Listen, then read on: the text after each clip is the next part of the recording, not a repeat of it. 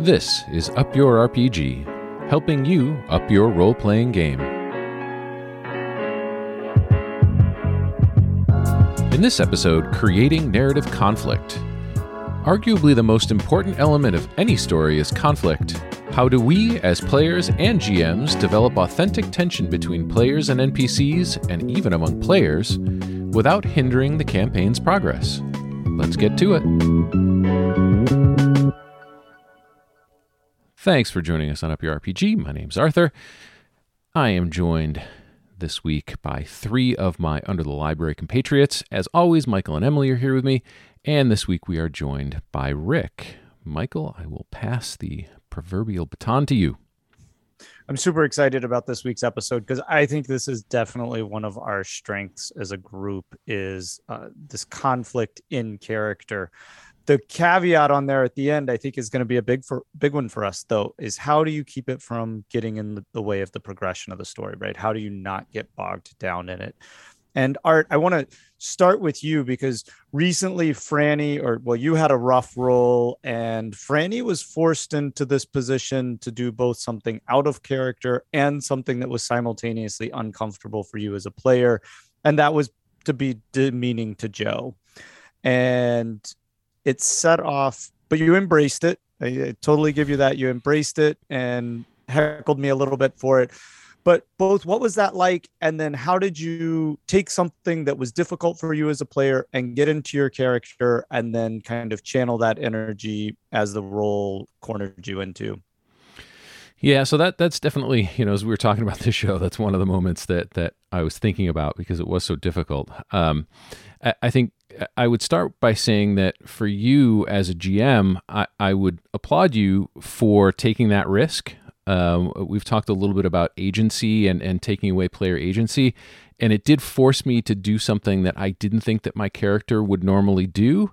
But I think you did it in a way that didn't feel problematic to me. I thought that I do think that when those moments happen, when a player horribly fails a role, there needs to be a consequence to that.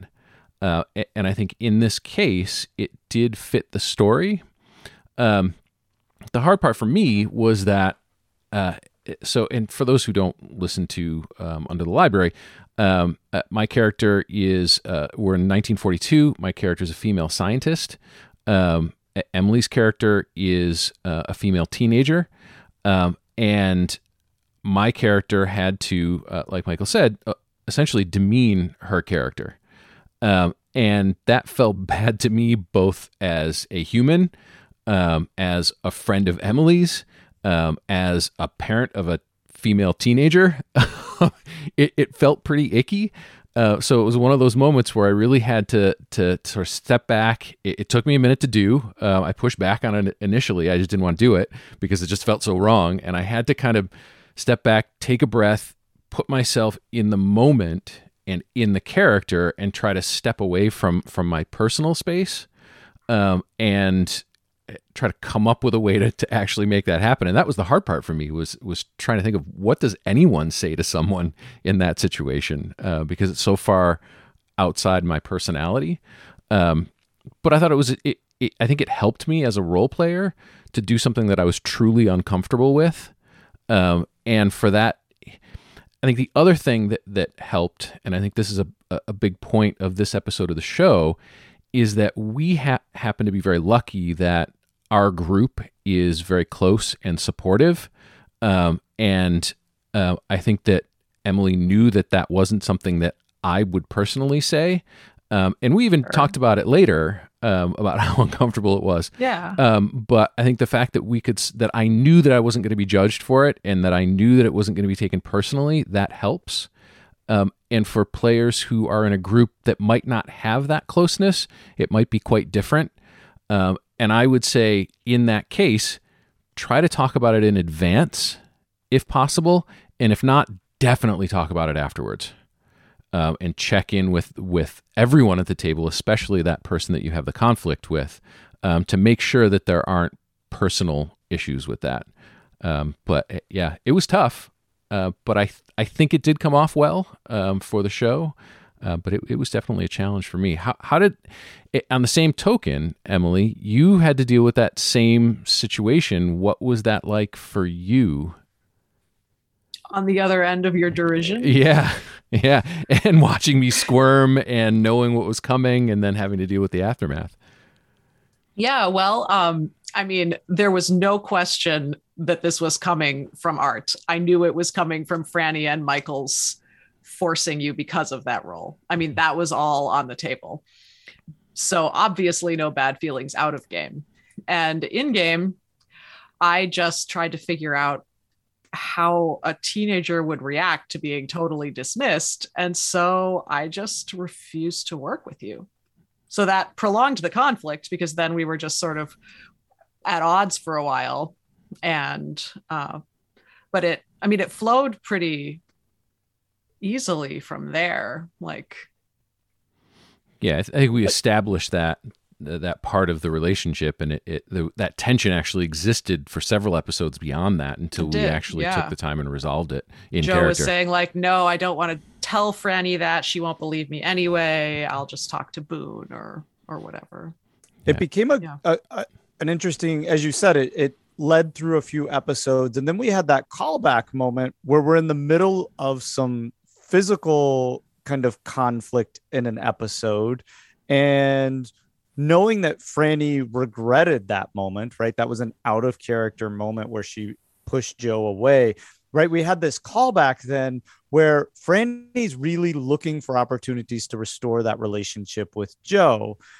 And that initial kind of caustic comment in your desire to restore that relationship, it became almost a secondary missed opportunity. You were able to restore the relationship with Joe, right? Later on, a few episodes later. However, it came at a cost in the episode. And I think that thread of conflict or grudging or natural kind of human boundary that we set when somebody hurts us, whether it's physically or emotionally, then to be able to carry that forward and think about those characters in relationships and in dynamic relationships that can shift and change, right? We don't start out as good and bad or evil and whatever. It's not something that pits us against each other. It's a constant continuum of we're really close right now. We're drifting apart.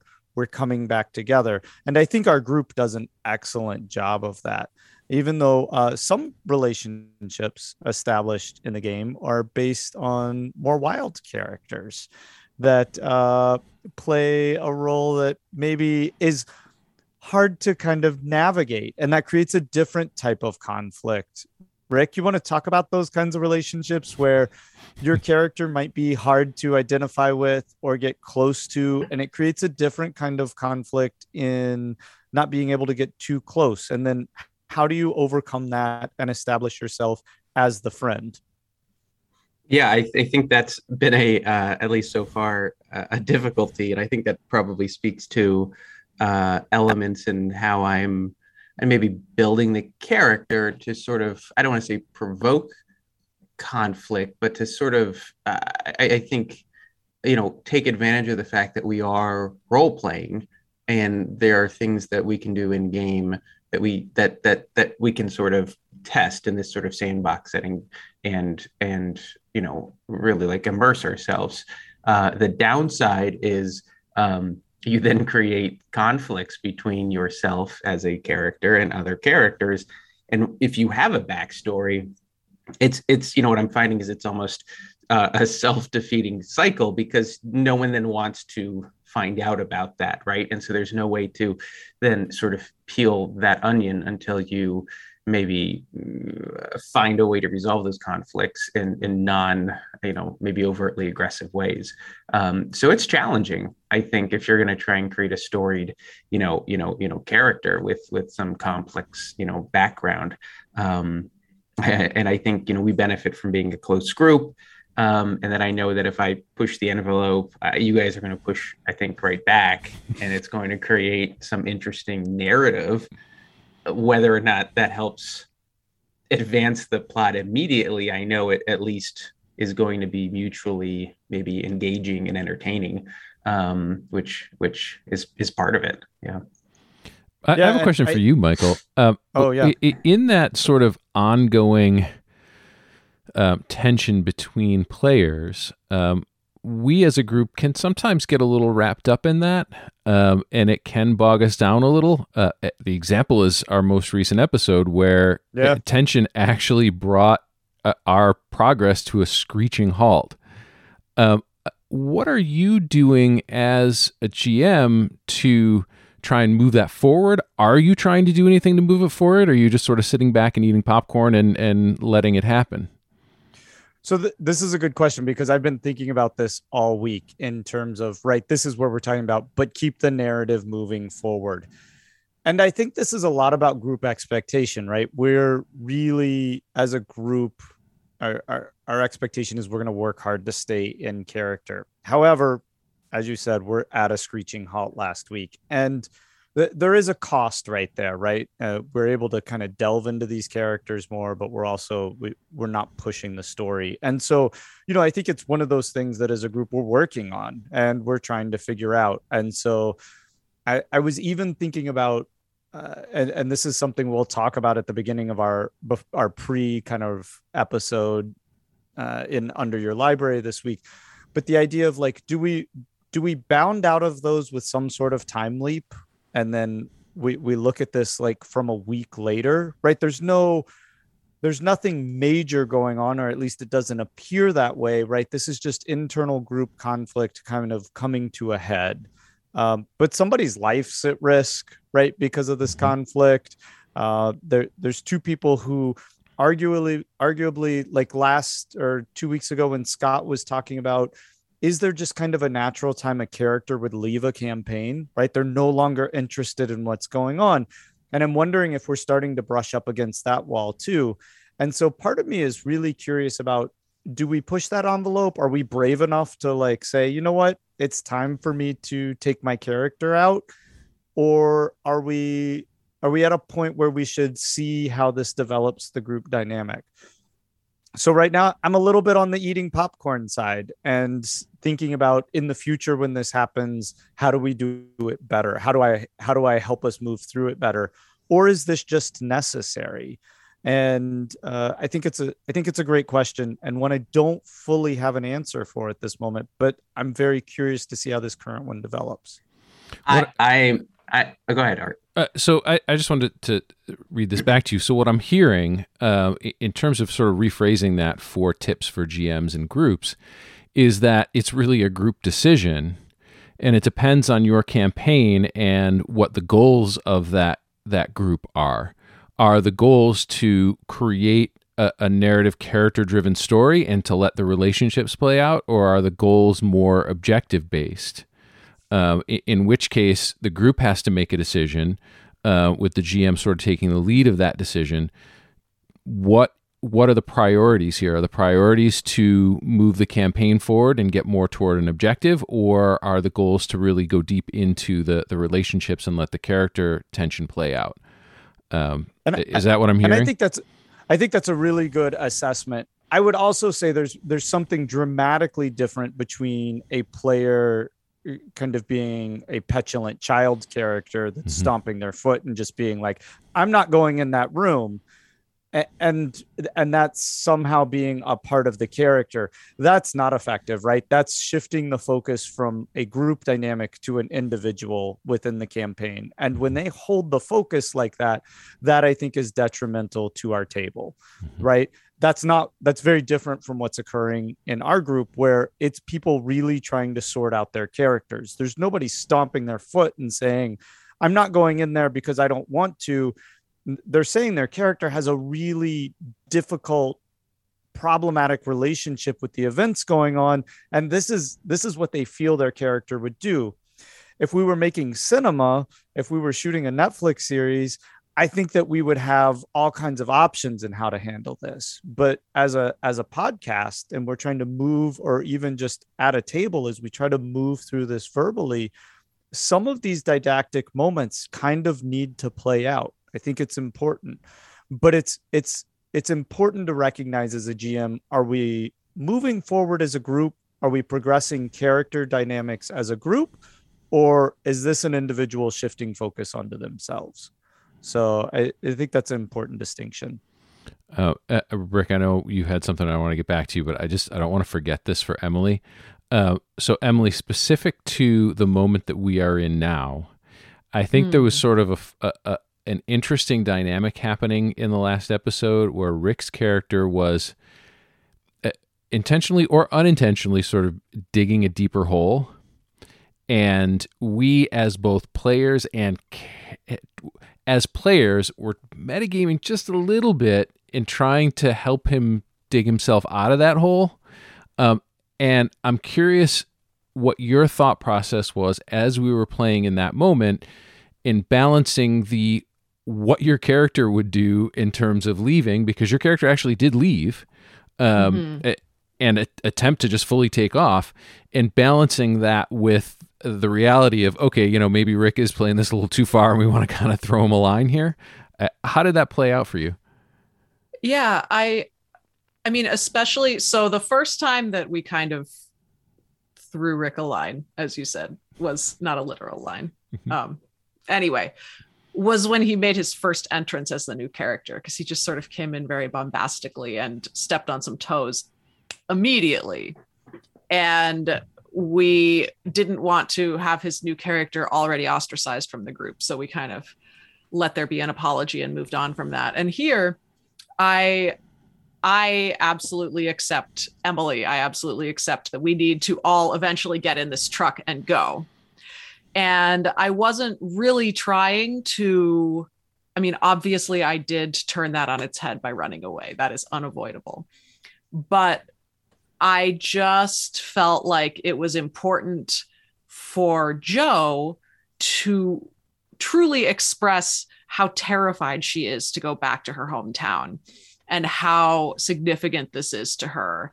And she's really afraid that if she goes back as herself, something horrible will happen. And so when she wasn't allowed the time to disguise herself, that was just a non-starter. So I didn't really want to derail anything. I just felt like character came first in that moment. Yeah. And I think in those moments, right, one thing that we're normally good at is splitting the party, right? And we've just been together for a while. And I think that oftentimes in games, the desire is to hold the party together. So you have to resolve that conflict in the moment in order to move forward. But I think a perfectly great option that has its own consequences, right, is to split the party. It makes a different game, and it has to be, I think, a gripping enough story that when you're dealing with one part of the party, the other party can stay invested through their story. But that's what would kind of naturally happen in life, right? You might separate for a little while and then come back together. And so splitting the party becomes an option for looking at that, for easing that conflict in the moment, progressing the narrative, and it having that conflict having natural consequences for the group. Again, it has to work for your table. Rick, sorry, we're like way past what you were, but your memory is pretty decent. So maybe you want to jump back in with it.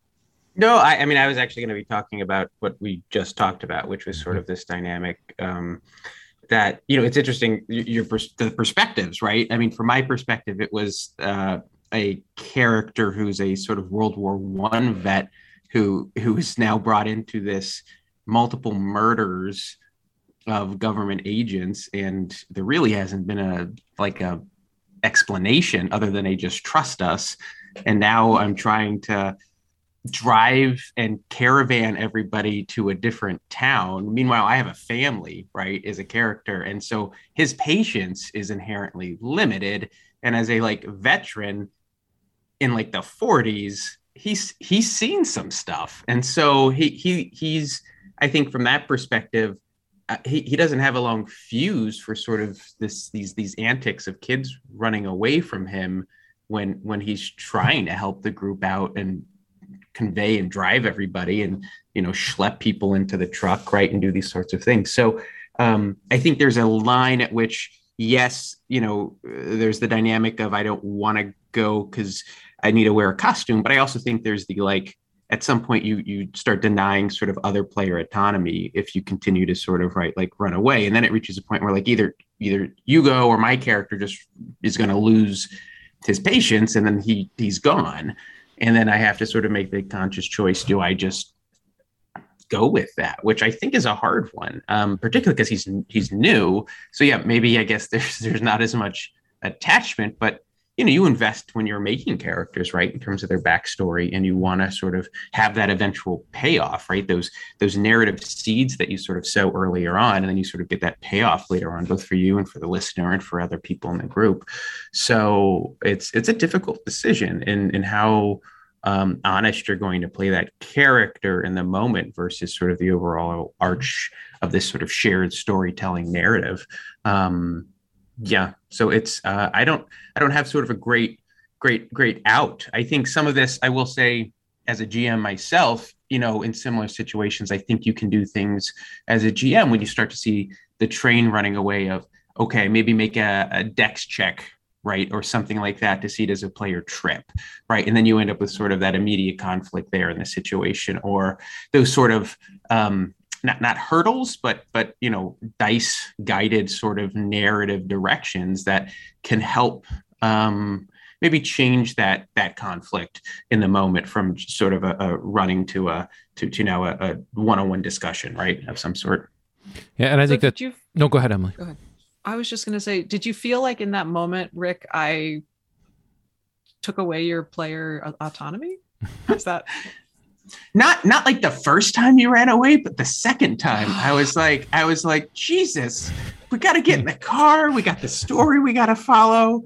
I'm sorry. No, it's not apologies. It's just sort of like you're doing what your character does. I'm trying to do what my character's going to do. Yeah. And I think that's the whole point of this discussion is it's not anything personal. It's just more of like the goal, right, is these competing interests of your characters and the overarching right shared storytelling. And I think it's a fine line, and I think we're all learning sort of how to stay true to both. And I think it's difficult because you run into these conflicts.